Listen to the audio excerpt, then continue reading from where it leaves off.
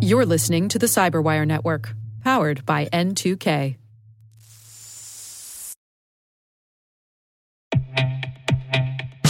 And now a word from our sponsor, SpyCloud, the leader in operationalizing cybercrime analytics.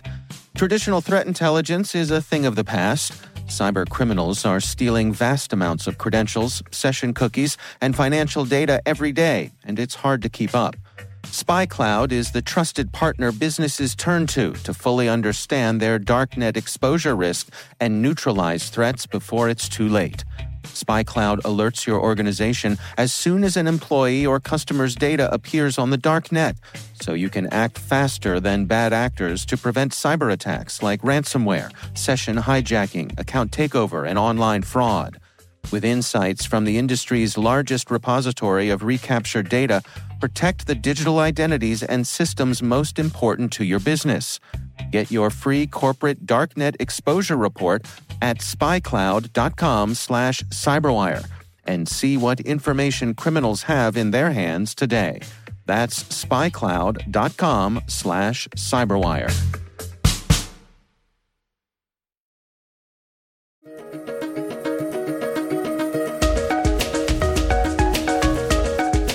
Hello, everyone, and welcome to the CyberWire's Research Saturday. I'm Dave Bittner, and this is our weekly conversation with researchers and analysts tracking down the threats and vulnerabilities, solving some of the hard problems, and protecting ourselves in a rapidly evolving cyberspace.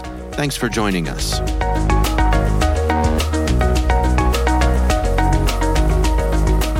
I had found a little bit of this activity with one of my VirusTotal hunting rules, but I didn't have quite the full picture. And we were fortunate enough to have Ian and Daniel from Permiso Security reach out to my team and see if we could collaborate and try to hunt on some of this stuff together. So we ended up doing that, and it was definitely a productive, collaborative venture. That's Alex Delamotte. She's a senior threat researcher with Sentinel Labs. The research we're discussing today is titled Cloudy with a Chance of Credentials. AWS Targeted Cred Stealer expands to Azure and GCP.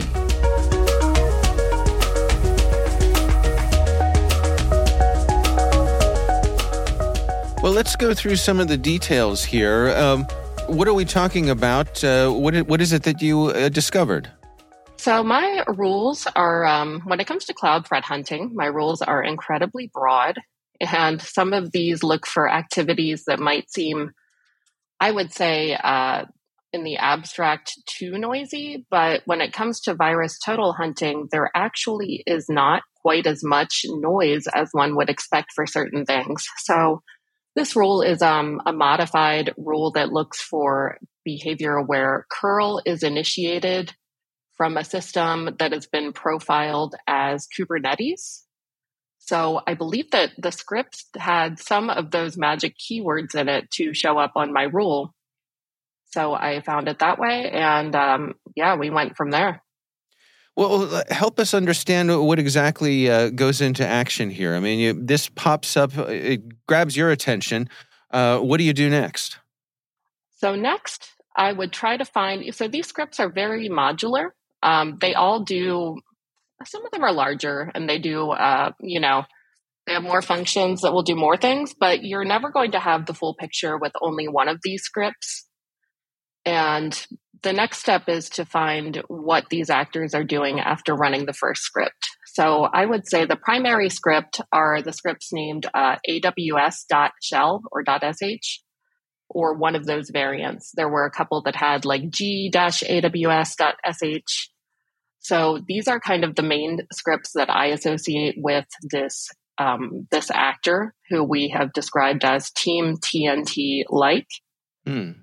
Yes, that's an interesting topic in itself. But sure. So we find that initial aws.sh script, and then there are other scripts that will tie into it. There's clean.sh, which is, I believe, kind of aptly named as an uninstaller. And then some of the scripts we found through, there was a binary in this campaign that was a Golang compiled binary. And that was one where I actually did a little bit of reversing, and thanks to my colleagues' work on Alpha Golang project, which is a reverse engineering suite that aims to make analyzing Golang binaries a little bit less painful. So I put that to use in IDA Pro, and I determined that it is dropping another script. It was actually a very simple binary. It basically dropped one more script and kind of set up the environment to use it then. Well, jumping back up to the higher level here, I mean, these folks are after credentials? They're after cloud credentials? Yes, exactly. So the main part of the aws.sh script is to collect credentials and to profile the environment. And how are they going about this? They're targeting, is it web applications? Yes, exactly. So the propagation that we saw in this campaign was primarily looking for a response on Docker ports that contained the string version 1.16, which was a little mysterious because it wasn't a known Docker version. Although I did get a tip from Emily over at Census that this could be related to a Golang container that runs in Docker sometimes. Interesting. So they have expanded the areas that they're after here, right? I mean, it's not just AWS. They're going after some other cloud environments now? Exactly. That was one of the biggest findings that we had was these campaigns were kind of, they were going on from mid-June to the end of June. I want to say like June 14th was the earliest sample that I saw from this campaign. And that one had some functionality for Azure Cred Collection and GCP, though the Azure credentials were not yet implemented. And when we saw this follow-up activity from these actors about a week later, they were then using the Azure credential collection modules. So they were actively tuning it. And it does look like they have their sights set on more cloud providers. So it's no longer just AWS in the crosshairs. What did you all see in terms of anything related to command and control? That's a good question. I don't know if we had specific visibility there. We did have, the scripts have C2 URLs hard-coded in them. And we can tell what they do because these are, shell scripts. It's effectively open source. So we can just put together what they're doing through the functions of the code. And these were pretty interesting C2 domains. They used to use IP literal URLs for C2, and they're no longer doing that. Evidently, they were also using Open Directory, where you could just, browse and download the payloads. But that has since been mitigated. The Open Directory feature was found by Permiso back in December of 2022. So it seems like they're getting a little more secure, and they're using dynamic DNS for C2 domains now. Like we saw the silentbob.anon DNS. That was a popular C2 domain that kind of named the campaign. There was also a really nefarious domain that looked like an AWS region. It was ap-northeast-1.compute.internal.anon DNS, which I thought was really interesting that they're mimicking the normal structure of AWS subdomains.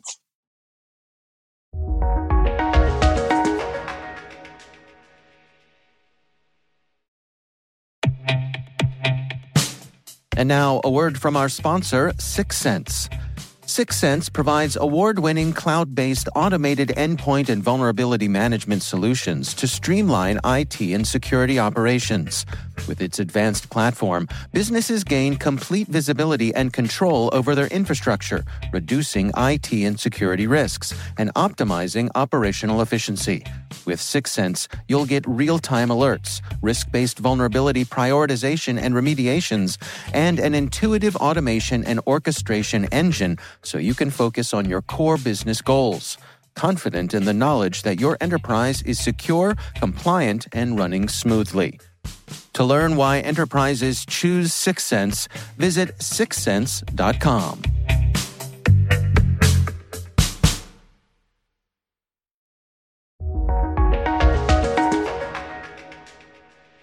In terms of the information they're gathering here, what sort of insights did you have there? So they're gathering credentials, and they're also profiling what processes are running on the system. And I don't think that everything there would be automated afterward. I believe that was for follow-on activity when it was determined to be a high-value system. So they would enumerate running processes and use Docker to inspect all of the Docker-associated processes. So my guess would be they are using this to get either more credentials or move laterally, whatever it is that their goal is going to be, which unfortunately with this actor, the goals are not clear. And I think that is part of their MO, so to speak. And what are you seeing in terms of their ability to spread this around? What are their propagation strategies?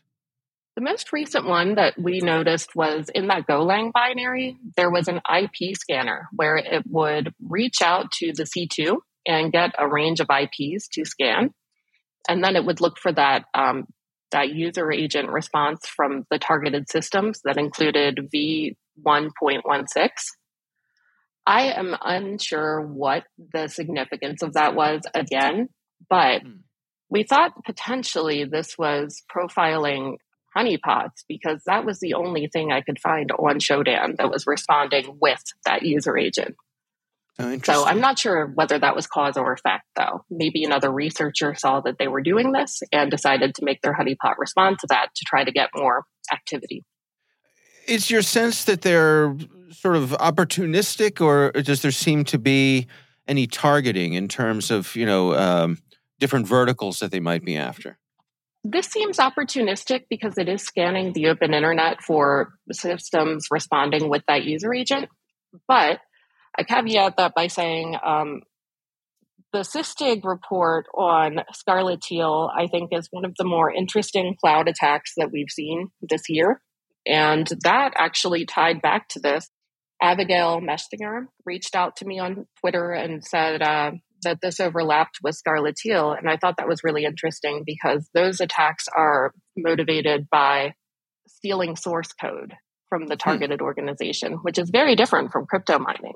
They do deploy a crypto miner, but it's suspected to be a diversion while they actually go after code from the targeted organization.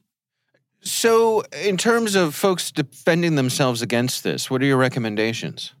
Definitely keep everything patched and up to date. I know I sound like a broken record with that, but really, I think so many cloud attacks are opportunistic that really the basic security hygiene is going to take care of it most of the time. It's also a matter of being aware of what is running in your environment. So if you have people spinning up rogue containers, that could be a potential infection vector.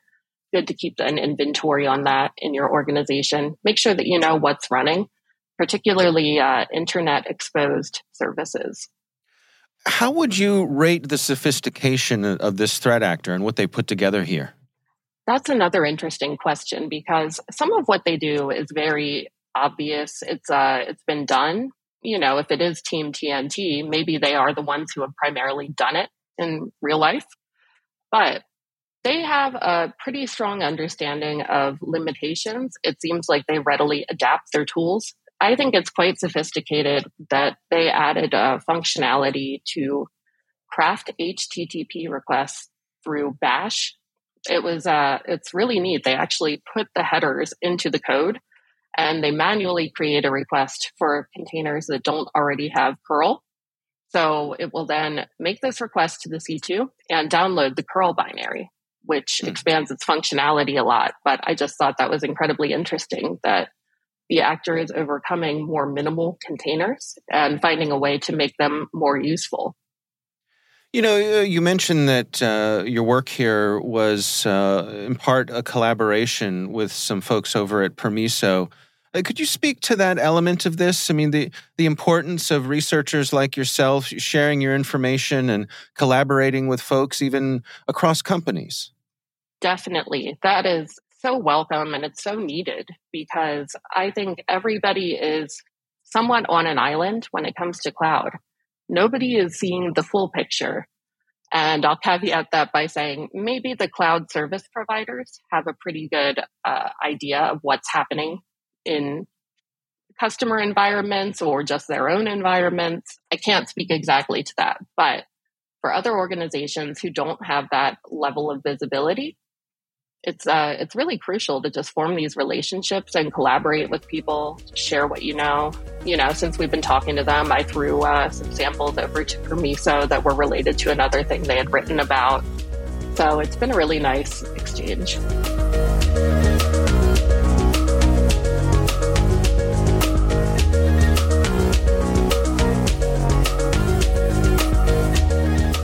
Our thanks to Alex Delamotte from Sentinel Labs for joining us. The research is titled Cloudy with a Chance of Credentials. AWS targeting cred stealer expands to Azure and GCP. We'll have a link in the show notes.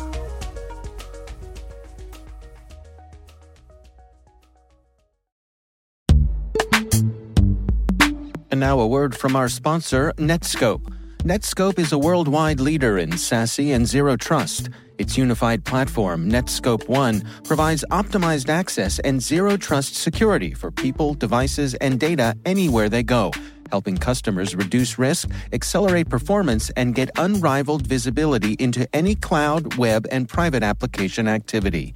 To learn more about how Netskope helps customers be ready for anything on their SASE journey, visit netskope.com.